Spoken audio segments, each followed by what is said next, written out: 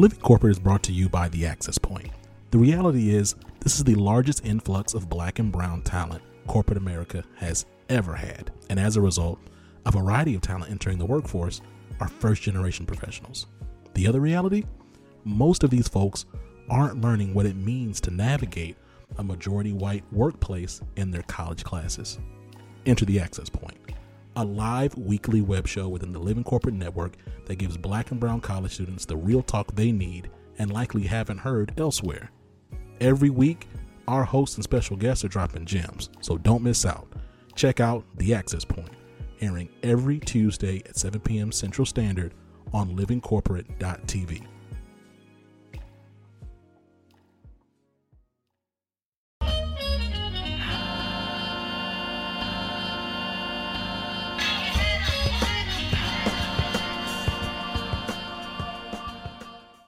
What's up, y'all? This is Zach with Living Corporate, and we're here.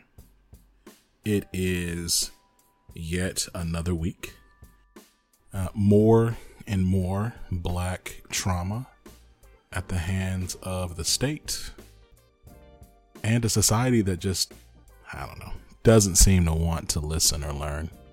You have about 400 years of evidence that the folks who have the power to actually change don't want to. I look at the media. I see that we're closing up on the Derek Chauvin trial, and it's just like we're having the same conversations over and over and over. It's exhausting still, right? So for anyone who didn't listen to last week, or if you did listen to last week's episode and you're wondering how I feel this week, I feel the exact same way, right? It's exhausting to turn on the TV and see folks argue about whether or not George Floyd was killed as a result of having a knee on his neck. But it reminded me of corporate America for Black and brown people, and this dance that we do to try to look for any excuse to hold those in positions of power accountable. We will blame the victim as much as we can. And victim blaming in corporate America, it's very eerily similar to victim blaming of Black folks and brown folks who are victims of the state of police brutality. So, if you're listening at all to the defense in this murder case, you'll hear folks say, well, he was on drugs. Well, he was exposed to the carbon monoxide by the exhaust pipe. Well, he was unhealthy, right? All these excuses to point away, to eschew the fact that this man was choked for over 9 minutes. And understand that the defense isn't saying, hey, the knee was a factor. They're saying, no, the knee had no factor. It was all these other things that were George Floyd's fault.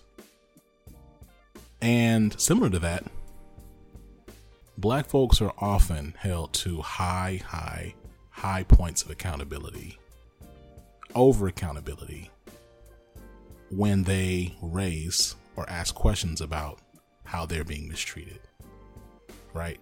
So it's not the fact that you're not getting, your sponsorship has nothing to do with people being unwilling to sponsor you. You're not telling your story effectively, right? Well, you're being disrespected because you're not communicating effectively enough.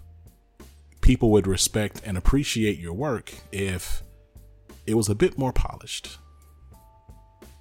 People would listen to you more if you dressed differently. People wouldn't talk over you if you enunciated your words better, right? It's always some type of point of accountability. There's always something that we're not doing enough of to justify the abuse that we receive. And I really want folks who listen to Living Corporate to start thinking, and if you're not already, connect the dots. These systems that create harm outside of the workplace don't stop inside the workplace. They just look different. But y'all, we should not be having conversations about equitable treatment for black and brown people when we're dead. Like, there are degrees and levels of mistreatment and abuse. And look, if we're having these kind of dialogues in the face of someone being murdered on camera, what conversations are we missing of folks being abused at work? Right? That's a much lower degree, right? And at the same time, you have a right as a human being to go to your job and be treated fairly and be treated respectfully with honest, accountable, and inclusive leadership. So that's what we're going to continue to push. That's the kind of conversations we're going to continue to have here. That's what I'm going to continue to focus on. I want to look at these systems. I want to look at the world. I want to look at current events, and I want to connect them back to our experiences in our 9-to-5 jobs. That's what I want to do. So I'm thankful. I'm thankful for you for rocking with us. I'm thankful for the team. Shout out to The Break Room, who was recently featured in a Forbes article. Thank you so much, Dr. Gassam, for all of your work in Forbes. And thank you to the entire Break Room team. Looking good out there. Appreciate y'all. Look, before we get to the next part of the show, I'm excited to get to there. I have another housekeeping update. So, the See It to Be It series, hosted by ABC Waniger, used to be on Saturdays. If you haven't noticed, See It to Be It is now on Wednesdays. All right. So, shout out. And then my other update is the first episode of Liberated Love Notes, hosted by Brittany Janae Harris, launched yesterday. So if you haven't checked out Liberated Love Notes, I want you to go ahead, look in the show notes, click that link, go to Apple Podcasts, give us 5 stars. All right, check it out. It's very good content. I'm very excited about it. Very timely episode as well. Make sure you give it a look. Now, today's episode is pretty cool because we actually able to speak to 2 leaders from Uncork, and just excited for y'all to listen to that because we talk a lot about their experiences as Nigerian Americans, their experience in STEM, transitioning into this engineering space, their work at Uncork, what advice they have, not just for other Black professionals, but for leaders seeking to create more inclusive and equitable spaces for Black professionals. I'm so excited for us to check out that interview. But before we do that, we're going to tap in with Tristan. I'll see you in a minute.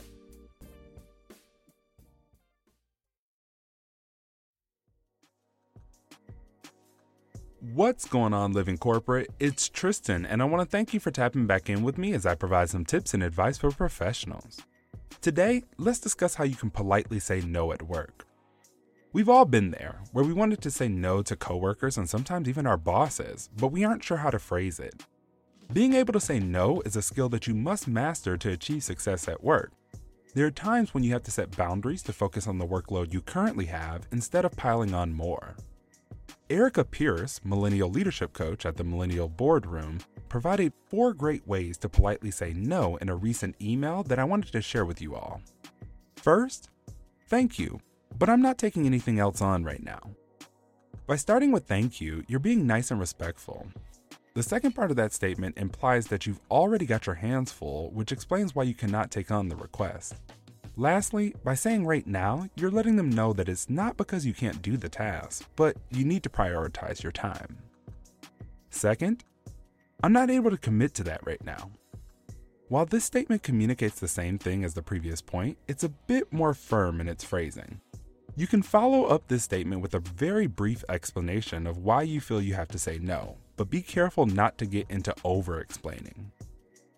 Third, unfortunately, it's not a good time. By saying unfortunately in this statement, it acknowledges that the task presented to you is important and that you empathize with your coworker.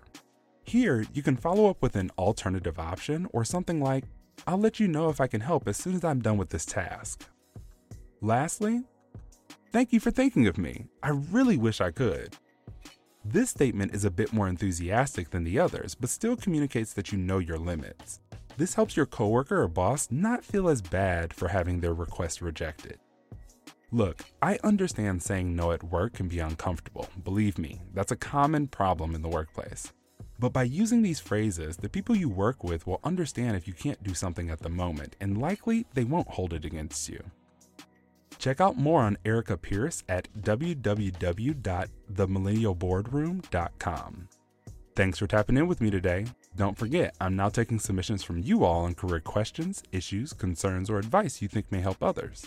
So make sure to submit yours at bit.ly/tapintristan. This tip was brought to you by Tristan of Layfield Resume Consulting. Check us out on Instagram, Twitter, and Facebook at Layfield Resume, or connect with me, Tristan Layfield, on LinkedIn. Living Corporate is brought to you by The Break Room. Have you ever felt burnt out, depressed, or otherwise exhausted by being one of the onlys at work? You know what I'm talking about. Hosted by Black psychologists, psychiatrists, and PhDs, The Break Room is a live weekly web show in the Living Corporate network that discusses mental health, wellness, and healing for Black folks at work. Name another weekly show explicitly focused on mental health, wellness, and healing for Black folks at work. I'll wait. This is why you got to check out The Break Room, airing every Thursday at 7 p.m. Central Standard Time on livingcorporate.tv. Dammy, David, welcome to the show, y'all. What's going on? How y'all doing? Hi, good afternoon. Thank you for having us. Yeah, thank you. Now, look, I'm excited, and we don't typically do like two at a time, but we've done it in the past. Let's roundtable this because both of y'all have such dynamic backgrounds and careers in tech that got you to your management roles at Uncork. To start with, what is Uncork and what do each of y'all do at Uncork? Uncork is a no-code enterprise platform that's used by organizations to build mission-critical applications, right? Basically, no-code means we're not writing any code. A lot of the work we do is using drag and drop to build these applications that our clients use. So, in a nutshell, I guess that's kind of what Uncork is. And so then when you say no code, like, and I heard what you said, but I'm not a STEM person. I don't have a STEM background. So I can go on Uncork and essentially build a website or build things not using code. Like, how does that work? Yeah, pretty much. There's, think of them as, in a way, form builders that allow you to drag in different components, right? So if you wanted to build like an email form, right? I want to get emails for everybody who's going to be on this podcast. You can pull in like a field for the first name, last name, email address, add some rules under that say the email has to be this particular structure, david@blah.com, something like that. Add a button that allows people to submit it, send them a confirmation, all without writing any code, and just pull in data fields in to do all that stuff. Well, let's talk a little bit about what y'all do. I mean, and Dammy, I know David went first last time, so let me give you the ball real quick. So, how would you describe your role at Uncork? Yeah, I am an engineering manager here. So I manage two of our engineering teams. And like in more practical terms, that involves people management on one hand. So I'm responsible for the growth and development of the engineers on my team. Like making sure that they're happy, making sure that they're challenged, that they have the right opportunities available to them to help them grow. And then there's delivery ownership as well, right? So ensuring that as an engineering team, we are able to deliver on our commitments. And that involves sort of helping my team clear any blockers in their way, really shielding them from any issues that will slow down their work, defining processes to help us work smarter and more efficiently as a team. Another piece of that of engineering management is owning hiring and building out of the teams, right? So Uncork is rapidly growing and, we're always hiring. And so I'm involved in, just owning that entire process for the teams that I manage. And also like defining what our recruitment process looks like for engineering. And then I'm also involved in helping to shape our engineering culture, shape our identity as an engineering organization as we expand. And so, we're going to get into this a bit. I do want to understand like the dynamic of just what it means to lead, in tech as Black professionals, as Nigerian professionals. But let's talk a bit about your respective journeys and how you got your current roles at Uncork. And I know, David, really, maybe you could start because we didn't really get into what it means to be an engagement director, but I'd love to hear more about that and really like your broader journey and how you got here today. Sure. Just so an engagement director at Uncork, my role is more on the client facing side. So I'm responsible for the execution of our projects for our enterprise clients, building out those applications that we kind of talked about earlier on, a lot of project management, program management, working with the customers to understand what it is they're trying to build, what we're actually trying to accomplish, and what problems we're trying to solve with the applications we're building for those clients. It involves, two facets of, I think, management to it, right? The first one is just pure people management and having direct reports. But on the other side of that, because we're working with a project team, there are multiple different groups of people on that project team. So I have developers, business analysts, solutions architects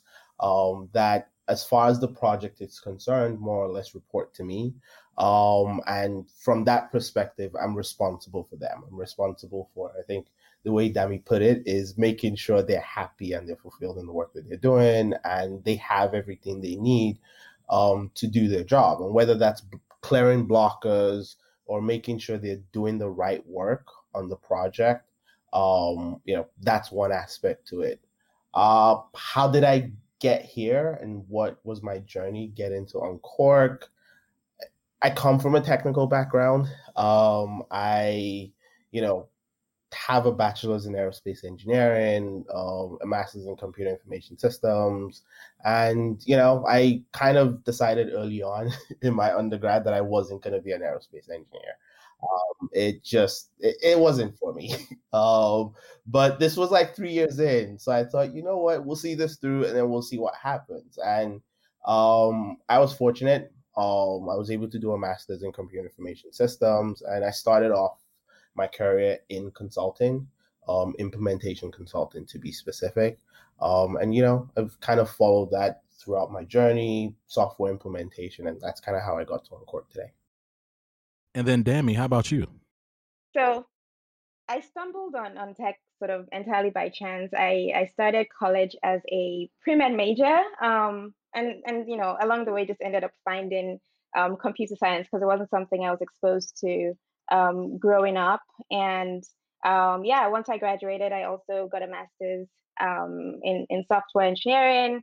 I worked at a couple of small startups down in Georgia, and then got into consulting for many years, and eventually joined Uncork. But I've been in tech my entire career as well. And then how did that transition into Uncork? Let's see. So after doing consulting for many years, I decided I needed some stability in my career, and I initially went to a pretty large company, and it wasn't a good match for me. I didn't really enjoy the large company culture, and I wanted to be in a startup environment. And so, but I also wanted to be in a place where I knew that my contributions would be sort of impactful and appreciated. And coming to interview at Uncork, I felt that immediately. And so I joined probably about a year and a half ago, and it's probably been one of the best decisions of my career so far. Let's talk about Nigeria. Both of y'all are Nigerian. Now, let me ask a follow-up question. Yoruba, Igbo, like, what is the... Yeah, y'all didn't know. I don't know. Y'all didn't know I know. Yeah, I can tell y'all surprised. But remember, I live in Houston, right? So a lot of my friends... Oh, yeah, that makes sense. Yeah. Everybody knows Houston is like the land of the Nigers, right? I love y'all. It's great out here. But yeah, so talk to me a little bit about your cultures, please, and background and tribes and all of that stuff. I'd love to learn more about that piece. Your journey in Nigeria and growing up there, and how you were introduced to STEM there, the transition to America. Like, talk to me about how those things came together. Yeah, so both of us are Yoruba, but I'll let David talk for himself when you get to him. Honestly, I wasn't like I mentioned earlier, I wasn't I don't know, I wasn't super exposed to technology growing up, or maybe I should say I didn't think much about technology growing up, right? I don't recall how young I was the first time I played with a computer, but it was somewhere in my twin years, right? I'd attended a summer school, and one of the classes I took had us working on these early Apple machines. But there was really nothing noteworthy about that experience. And I didn't do much with computers after that, other than playing video games. And then in the last couple of years of high school, that was when, email became popular. So, I had my first email address, and but yeah, I didn't think much about technology. I wasn't, like I said, I was a pre-med student, so I never even really thought about engineering. What I will say though is that here there's this sort of I guess false notion that women are not good at STEM careers. Um, Growing up in Nigeria, I was exposed to sort of quite the opposite belief, right? Um, the common belief was that women and girls were in fact better at sciences, and they were better at math. And so I always excelled at math. I always excelled at sciences, and there was never anything said to me or anything I was exposed to that made me feel like I wouldn't be good at it. And so then when we talk about like the background in growing up in Nigeria and then transitioning to the States, like what did that look like for y'all? For me, I think it was a shock, right? When I came to the States, 2005, something like that, it was actually my first time in America. I had been other places, I just had never been to the States. And I think my parents put me on a flight and they're like, all right, go forth and prosper, pretty much. And it was like, all right, go do your thing. Good luck. I was young, wide-eyed. I think I came here, and one of the biggest shocks was, I think, coming from Nigeria, there's a distinct lack of teaching, I guess, in terms of code and the core sort of software engineering or computer science, right? I had never written code in my life when I moved to the States. I didn't even know what code was, right? I'll be honest. And that was one of the challenges for me because, I got into school, I was a freshman, and I was working with these other freshmen who knew what this thing was. They knew how to manipulate it. They knew what they were looking at, right? It made sense to them. And there was a bit of sort of imposter syndrome because it was, oh, I guess I should know this stuff. But you don't know what you don't know. So it took a little bit of time to wrap my head around what really code was and how it was used to build software. Coming from Nigeria, technology is engineering, and that means mechanical engineer, civil engineer, or whatever other engineering majors you can think of. But it doesn't really go deep into the actual learnings of actually being able to write code or use MATLAB and things like that. And that was the biggest challenge for me personally, was just not understanding this stuff, and having to start in a way so far behind everybody else that was a peer, that it always felt like I was playing catch up at the beginning. Eventually I caught up, right? But yeah, I think that was kind of the biggest challenge for me personally. So, Dami, when you hear David's story about this transition and catching up and this sense of imposter syndrome, can you relate to that at all? Is that anything similar to your experience? Oh yes, absolutely. The education system in Nigeria is very different than the one in America, and exactly what David said. Like I remember signing up for Calculus One, and I think they signed me up based on my SAT scores. But the math classes I had taken in Nigeria were nothing similar to the calculus class, and so I just wasn't ready for that. And exactly like you said, I had to use MATLAB, and I just didn't know what I was doing. Whereas everyone else in class had been exposed to this before. And the additional thing about being Nigerian is that Nigerian families and parents are just sticklers for excellence, right? And I can't say it's a good or a bad thing, but like being second best or having less than a perfect score on anything is never acceptable. And so I remember being in those first few calculus classes and just being terrified, right? Am I really going to fail at something? Um, and so, but luckily I was able to, in that situation, I was able to like get out of the class and actually move into a pre-calculus class that better prepared me. But there was definitely a sense of imposter syndrome, just in general, even, going back to the way that American schools teach is so different than the way that Nigerian schools teach, right? Everything here is more practical, and you're learning things in a way to you sort of have to understand how you apply the knowledge you're learning. Whereas in Nigeria, a lot of things we're taught were more theoretical. So very different. Well, can you give me an example of what you mean? Um, yeah, I mean, even, so I was pre-med when I started, and so I took chemistry classes and physics classes. In Nigeria, my chemistry classes, I had to memorize, the periodic table. You were never given a chart when you're going in for exams, and you sort of had to memorize all of the chemical reactions and things like that. In America, you are in a lab and you're actually performing the chemical experiments, and you're sort of practically learning how these chemicals interact. Whereas in Nigeria, it's very theoretical, it's very book based. We did some lab work, but it was primarily you just sort of had to learn and cram the theory behind all of the information you're supposed to be learning. David, does that resonate with you as well in terms of like the education style Yep. between Nigeria and America being different in that It's way? exactly what Dami said, right? I guess the difference is like to what she said, theoretical versus just you got to know this stuff, right? Coming from Nigeria, it was just about you got to know this stuff to regurgitate it once you got into an exam so that you could pass, and then get your A and keep it moving.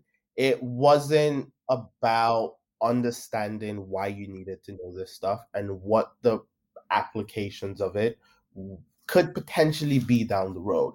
And I think that was what I struggled with, right? Like I took further math classes when I was in high school, right? Like I think when I actually moved to the States at Florida Tech, like Dami said, I actually I skipped pre-calc. I think I skipped calc 1 and they put me in a calc 2 class. I ended up having to go back to calc 1, calculus 1 for that particular reason, because I just knew how to put it down on paper.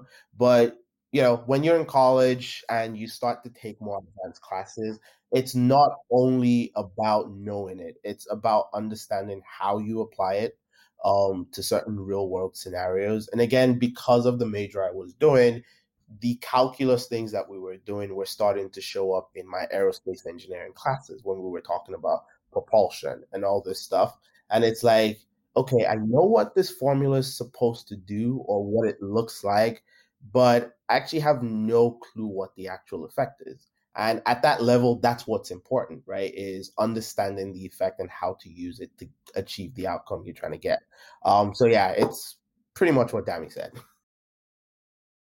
So I have Nigerian acquaintances in my network, and I have Nigerian friends, and I recognize, right, that culture informs experience, right, and that we are all Black, right. There's a large diaspora, and then there's unique experiences within each culture and community. Like, I'd love to learn more about your childhoods and kind of like what part of your culture has influenced you and helps you prepare for your career.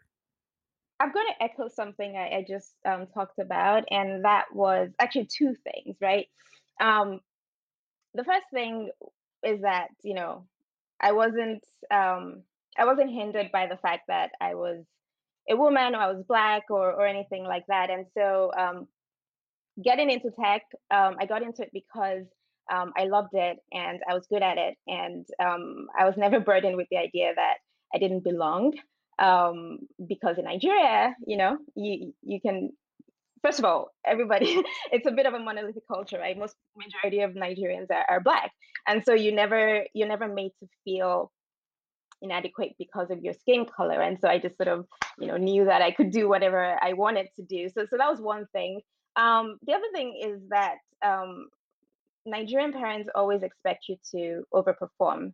And that completely prepared me for a career as a career in a field where I am underrepresented, right? Um, at various points in my career, I have had to outperform my peers to be on equal footing because I am a Black woman and I'm not the norm in this field. And I think that growing up in a Nigerian family where that was an expectation definitely helps prepare me to do that by default. There's something about like when I speak to, and I'm again, you can't generalize or paint a whole group with a broad brush. One thing I love about Nigerians, the folks that I've met, is there's a certain level of resiliency, right? Like we're gonna get it done. We're gonna do it, right? Like, we're gonna, yes, that's wrong, or that didn't go well, but I'm pushing forward, right? Like I'm going to achieve this goal. And then there's also, something, and Ade, who is a co-founder of Living Corporate, she's also Nigerian, and we were talking about like the culture of, sending money back to your family. Like, may I ask, like, what does it look like to manage responsibility of, supporting your family while you're also building a career here? Like do you feel as if that's something that, your colleagues understand, or frankly that your other Black colleagues who are not Nigerian understand and appreciate? I'll be honest. I think my family and sort of support in that sense, it's my siblings, right? My brother lives in New York. He came here for college, also similar to the way I did. And he's working. My sister is old. She's in Nigeria, but she decided she wanted to stay. So I haven't had to do that in that sense. But I think the support goes beyond financial, right? It's support in terms of what do you need. Sometimes, and my mother and I are like thick as thieves, and she's never gonna ask me for anything, to be honest. But sometimes it's just realizing that somebody needs something and just being there and just offering it up without them having to ask. And that's kind of the extent. And, I think that's something everybody does, right? Whether you're Black, white, whatever it happens to be, Nigeria, non-Nigeria. I think that's just for people, if you're empathic and you have a family that you love, it's something you do for them because you feel like they've given so much to you in your life, that you're now in a position where you're able to give back to those people, right? My mother has sacrificed a lot for me, just personally. And it's, I am now in a position where I can give back in whatever little way I can. So it's about being able to do that. It's not about, for me at least, just because I have to, because I want to, and it's the right thing to do, right? So let's talk about this. Look, you let's go back. You just finished university. You got your first tech job. You're young. You're Black. You have names that, well, for David is not. So let me. Oh, you know what? That's a good. Yeah. Let's talk about it. Hold on. Let's talk about it. So, yeah, that's my middle name. Yes, Dave, yes, and so let's talk about that. So, culturally, right? Like, did you come to the States and immediately start using your middle name, or did you? Yeah, I did. And part of that was just because, when I was younger, uh, I knew, like, when we traveled, it was kind of like how hard it was for people to just pronounce my name. So when I moved to the States, I had made a conscious decision before I got to the States that, you know what, I don't have time for this, and this is just too much. So I'm gonna use my middle name, and I'm gonna go by my middle name. My Nigerian friends, that are here, they know my first name. It's Lekon, by the way, and they sometimes call me by that. But I think I kind of made a conscious decision just because I didn't want to have to continually correct people on how to pronounce my name. Part of that's just by my nature. Like, I'm an introvert, and it was so much stress to have to do that. I was just like, I'm just gonna make it easy for everybody and myself. My name's David. Let's go with that. It helps that it's on my license, it's on my passport, and all that stuff. So it's an easy thing. But yeah, that was kind of why. Damn it. Yeah. I do want to talk about just like coming out of university, just in tech, like what was that experience like? But I asked David about his name. Is Dami your first name?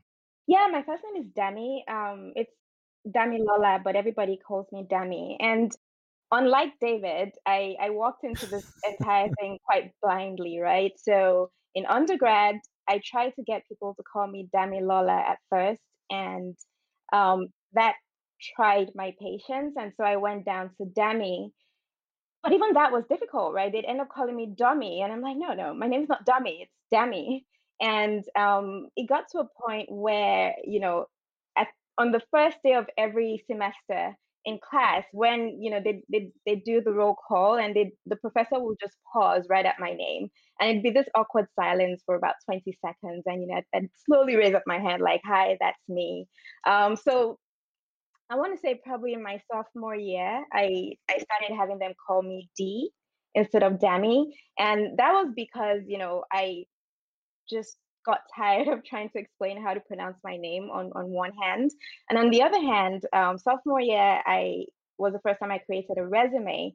I remember going up to the career services department, and they saw my name and they said, "Nope, don't put this in a resume. You got to put something simpler and something that would um, not make it obvious what your ethnicity is." So Wow. yeah, and so they said, "Do you have another option?"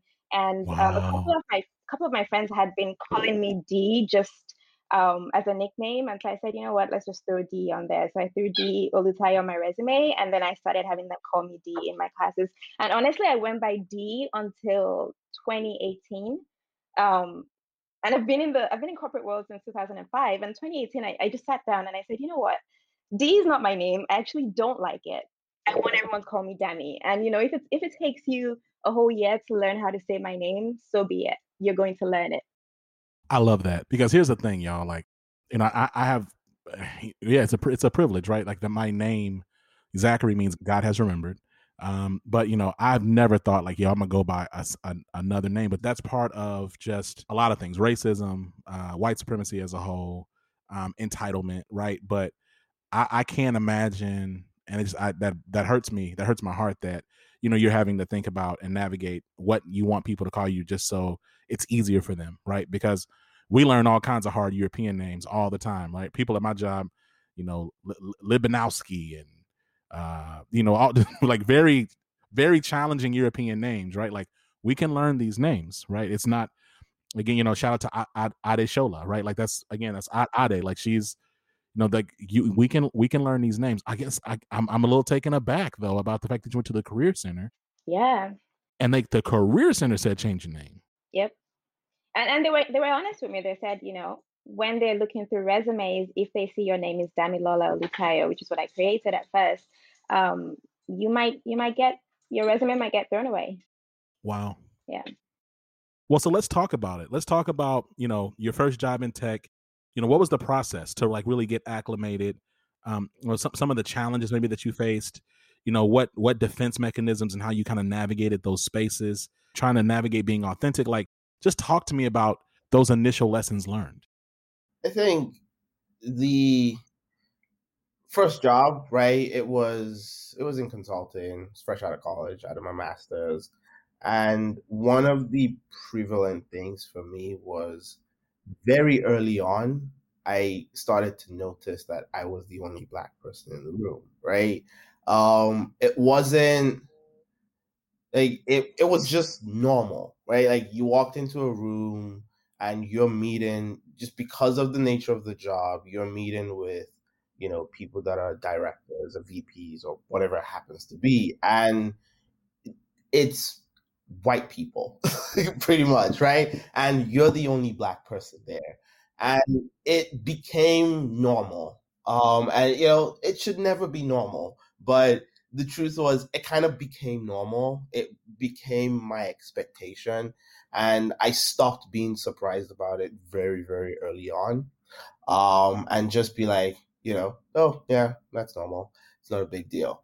I think luckily I was in an environment at the company that I was where there were minorities in the company, and but it still wasn't that many people in terms of the percentage. It was maybe a handful of us.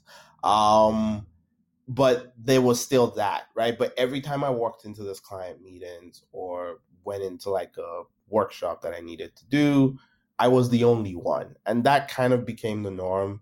It kind of became what it was. And in a way, it's really shaped my professional career over time, because subconsciously, I guess, I go into these rooms expecting to be the only one. And, I maybe somewhere in the back of my head, you change the way you behave, you change the way you talk, you kind of, have to be very conscious of the fact that in a way you're representing a whole race of people, which is, it's not fair to anybody to have to But do it's that. true.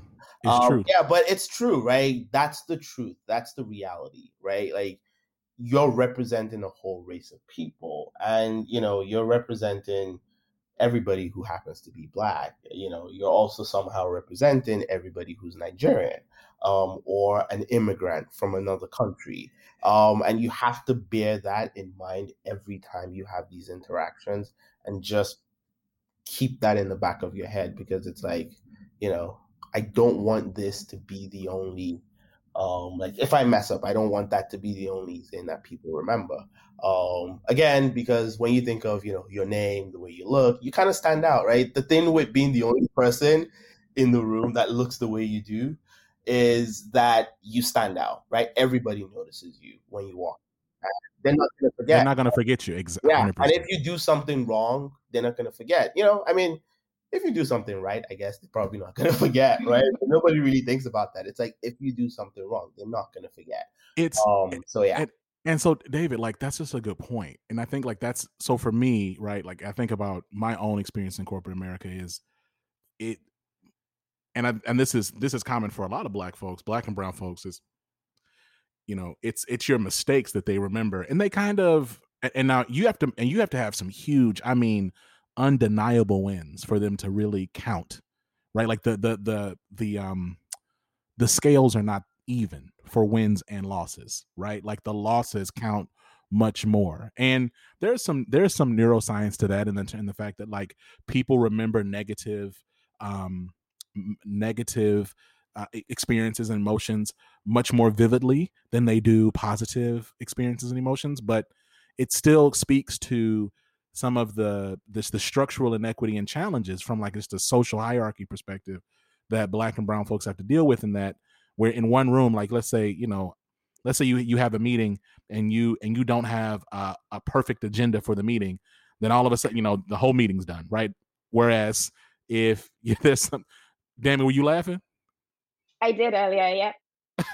so but then like, if you look at your white counterpart, like, they don't always have an agenda. They just come and say, hey y'all, we're gonna talk about this today, pull out and we, you know what I mean? So that can be exhausting. Damien, I'm curious, like, as you were hearing what Dave was speaking to about his experience and things he's learned, like, what has your process been like, and what have you really been picking up, and what have you picked up, especially in light of the murder of George Floyd, the presidential election, the insurrection on January 6th? Like, what has it been looking?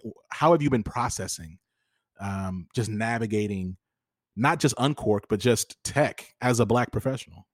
Yeah, okay, so loaded question. I do want to talk about sort of being in tech as a Black professional. I got really lucky because my first tech job right out of college, both of the founders of the company, it was a small dev shop in my college town. Both of the founders were Black, and it was a very racially diverse company, right? And so, it's probably almost 50-50 as far as like white versus Black engineers. And so I was able to be fully me, and I was encouraged to be that. And it was, a completely safe environment. I could make mistakes. I was given equal opportunities as everybody else. I had, all the challenges and all the opportunities I wanted. But I didn't realize that it was such a bubble, right? Like once I left that company, I quickly realized how much of an anomaly that was in technology. And all of the things that David said resonates completely with me, right? Like I've had to I realized, once I left that company earlier, that I had to always be 1,000% prepared, right, for every meeting, and that if I was going to propose an idea, I needed to be 1,000% sure about it, right? I wasn't allowed the same an equal luxury of being wrong or an equal luxury of making mistakes as my peers that didn't look like me. And exactly like David said, right? If I made a mistake, I was worried that it would stack up not just against me, but against other women at the company or other brown and black people that happen to be at the company. So that's one part. The other part of your question was about everything that's been happening in the country in recent times. I think that you know last summer after George Floyd was murdered in broad daylight, I I had a really challenging time coming to work and being able to perform at my normal level. And because I had only been at the company for a few months at that point, um, I didn't know what it was going to be like, right? I didn't know if I could come to work and talk about it. But luckily, the meetings I had earlier on in that week, the people I spoke to really created space for me to talk about it. They didn't ignore it. They were like, "Hey, I know we have this meeting scheduled, but we don't have to talk about this deliverable. Let's actually just talk about what's going on. Like, is there something you want to talk about? Do you want to share how you're feeling, or do you want to not share how you're feeling?" And it was just really reassuring to be able to have those conversations at work and to be able to say, look, I'm not okay, and I'm not going to talk about this deliverable today because I just want to talk about all of the craziness that's happening in the country right now. And then we also, I know David was a part of this. We had like a company-wide um, sort of town hall meeting where various Black and brown people just sort of openly talked about their experiences and shared how they were feeling. And I think that it was just very, very important for us to create space for all of us to have those difficult and uncomfortable conversations in light of everything that was going on. All that being said, we've been having this conversation very much so from the perspective of, your two lived experiences as Black Nigerian professionals in tech at Uncork. The reality is, though, that like diversity, equity, inclusion, and like our experiences aren't going to systemically or meaningfully change without the real investment and involvement from white leaders. And so, talk to me about what are things you think leaders can do to better engage and support Black and brown talent. I think for me, it's just, and I know people use the word ally a lot, right? Be an ally. That's great. But for me, it's being able to understand that people don't know what they should ask for or attain for if they've never been in that situation before, or they don't know people who've been there before, right? And this is, pay and equity, like just generally like how you pay minorities, women, Black and brown people compared to non-minorities or non-Black and brown people. It's, by and large, the folks in those positions are non-Black and brown people. And I think the most important thing is making sure you can get people on equal footing, right? It's, I always kind of use an analogy of, if you give somebody $10 and you give another person $5, and then you say, all right, I'm giving both of you a 10% increase, right? There's still a gap.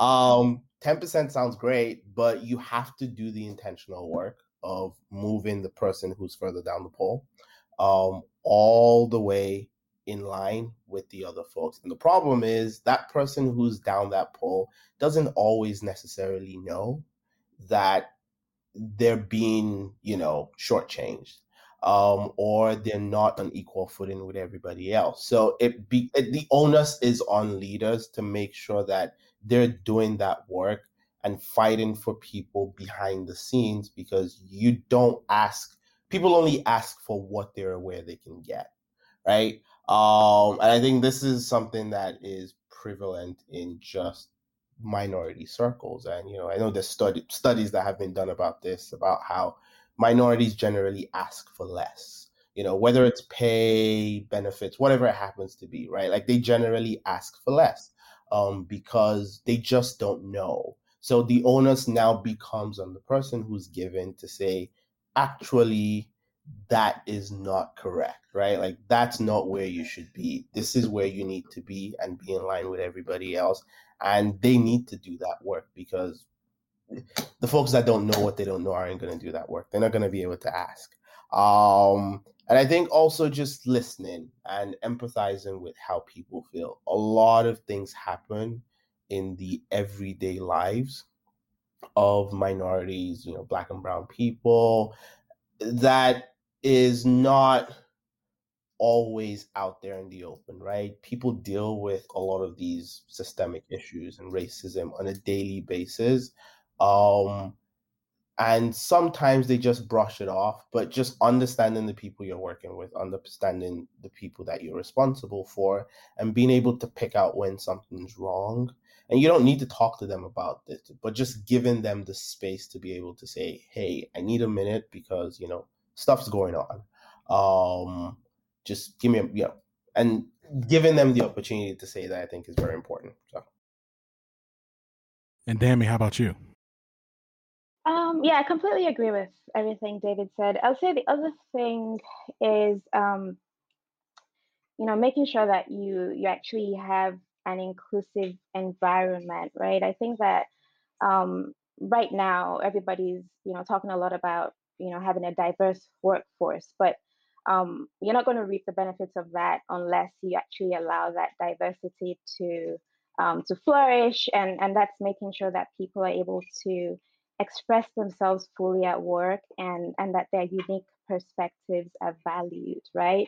And especially sort of, as someone growing teams, like me, for instance, right? It's like being mindful about bringing in people that will treat their colleagues fairly and with respect, regardless of how different they are, right? So I'm a hiring manager, and one of the things that we absolutely keep tabs on during the interviews that I own is making sure that we talk about sort of how the candidate treated the brown and black people or the women on the interview panel during their day of interviews with us, right? So even if we have a person that is a 10x engineer, but if they manage to treat the only woman on their panel poorly, or if they went out of their way to disregard the only brown person on their panel, then we unfortunately cannot hire them, right? Because bringing them into the organization will mean that they're going to treat their colleagues that don't look like them in a sort of in a poor way, based on their interviews. So it's just like making sure that we're having those conversations openly, and we're considering these things as we grow out our teams. I think that's a big part. Yeah, and I think maybe to add one more thing, right, is just because Dami mentioned hiring and recruiting, is I think tech companies need to be more intentional with going to where minorities exist, right?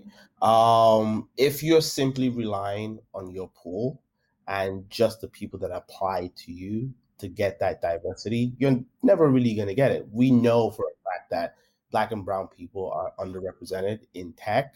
So by that nature, you're going to get less people. So companies need to be very intentional in going to these conferences that are specifically for minorities, right? Like, shout out to NSB, National Society of Black Engineers. And like, there are so many organizations like that that are built for that particular purpose. And I think companies need to start being very intentional to say, we're going here for this particular reason because we're trying to recruit people that look a certain way or that are a certain way. Because that's the only way you're going to increase that diversity pool and actually bring on this change and diversity that we all talk about, is being very intentional about it. So completely agree with him. And then one level above that is also making sure that there's representation across the leadership levels, right? One mistake I see companies make is, they'll hire, they'll have diversity on the amongst the junior engineers, but as you go higher and higher up the ladder, that diversity starts to fall off. And for me, like, some of my best work experiences have been in places where I had people that looked like me in senior leadership, right? Where I could go to them and, sort of ask them questions that are, unique to me being a sort of Black woman in technology, and ask them questions and sort of understand how they navigated the waters when they were, sitting in my shoes. And so I think that, not only hiring junior people, but also making sure that you're hiring in your C levels and your other senior leadership roles, hiring diversity in your C levels and other senior leadership roles. I'm going to say something, right? Because this is Living Corporate, right? So we're not owned by Uncork. Y'all are here. We're having a good time. I agree with everything you're saying. I'm going to say, I'm going to go a little bit further. The reality is that tech needs to do an exponentially better job than they're doing if they really are serious about equity, right? Like, you can't continue to do the same things you've been doing. Incremental change is not enough.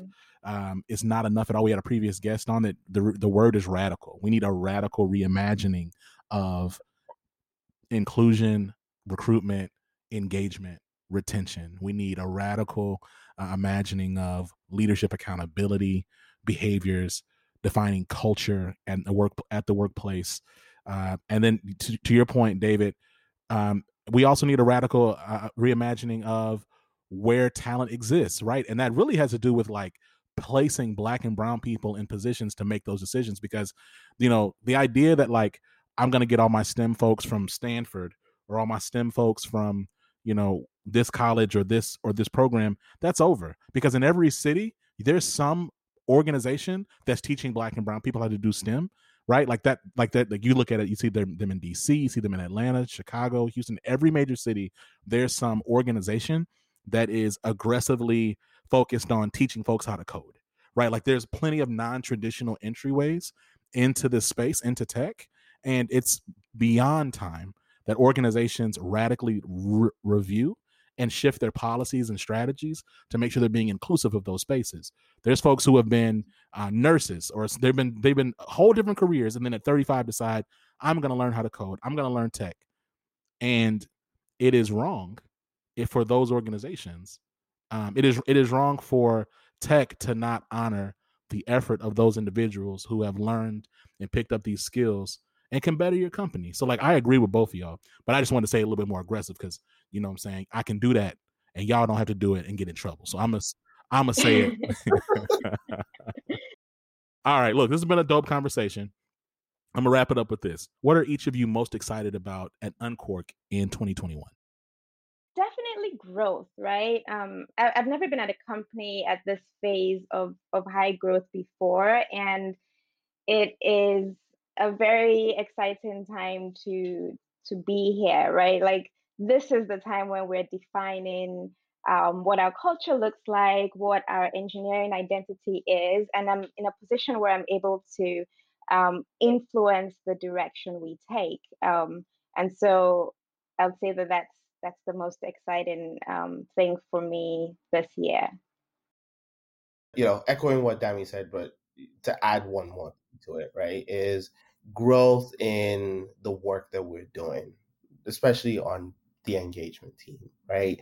And I think professional services as a whole, and the customers we're getting into Unqork, the type of applications that we're building, I think they're going to be very important for us as an organization, and being part of that journey that helps define what Unqork gets to do moving forward in terms of how we work with organizations to build applications for them, what those processes are, how we onboard SI partners and things like that. I think that's probably one of the most that's the thing I'm most excited about, is just being part of that process. So, y'all, this has been a dope conversation. Like, I'm super thankful. I appreciate you both. I want to shout out Mark Wheeler, but I want to definitely shout out Netta Jenkins, who really, she's the homie, right? She's the one who really helped put all this together. And shout out Unqork. Thank you so much for being on the show. I hope y'all come back. Yeah, thanks for having us. This was great.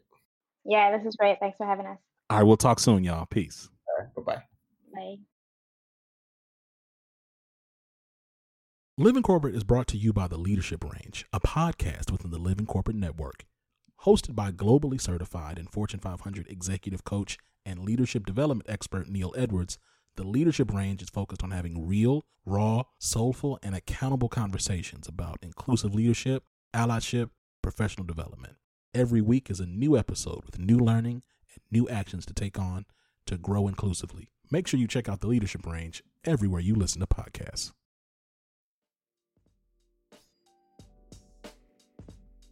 And we're back. Yo, shout out to Unqork. Shout out to Netta for the connection. Shout out to Mark. Look, I appreciate y'all. Looking forward to having Unqork back. Make sure y'all check out the links in the show notes. All of that good stuff there, and learn more about Unqork and what they do. Look, take care of yourselves, right? Like, all of us, we have PTO, right? We got some time off. Take your time off, right? If you need to go on leave, go on leave. Take care of yourself. Prioritize yourself. This world is unrelenting in how it will sap us of everything that makes us us. And if you wait on someone else to take care of you, you'll be waiting a long time. So, especially in this season, and I feel like we've been saying this at least for the last year, prioritize your wellness. Prioritize your wellness. Especially if you're listening to this and you're on the margins. You live in a world where the default is that you are not equal. Many folks do not see you as human, so they're not going to have the same considerations for you that you would have for you. So it's your responsibility to prioritize your own humanity by giving yourself a break. All right? I'm talking to you. You have the right to give yourself a break. Use your PTO, your vacation time, your sick leave. Talk to somebody. Go to therapy. Focus on yourself. It's okay. You have permission. You have permission to focus on yourself. Listen, y'all, I've appreciated all of the 5-star reviews to Living Corporate. I want to make sure that if you haven't given 5 stars to Living Corporate on Apple Podcasts, just pause, click the link, you know what I'm saying? Give us 5 stars. Tell a friend, colleague, coworker, supervisor about us.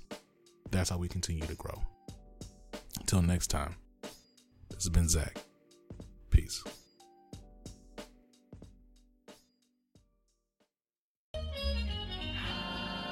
Living Corporate is a podcast by Living Corporate LLC. Our logo was designed by David Dawkins. Our theme music was produced by Ken Brown. Additional music production by Antoine Franklin for Musical Elevation. Post-production is handled by Jeremy Jackson. Got a topic suggestion? Email us at livingcorporatepodcast@gmail.com. You can find us online on Twitter, Facebook, Instagram, and living-corporate.com. Thanks for listening. Stay tuned.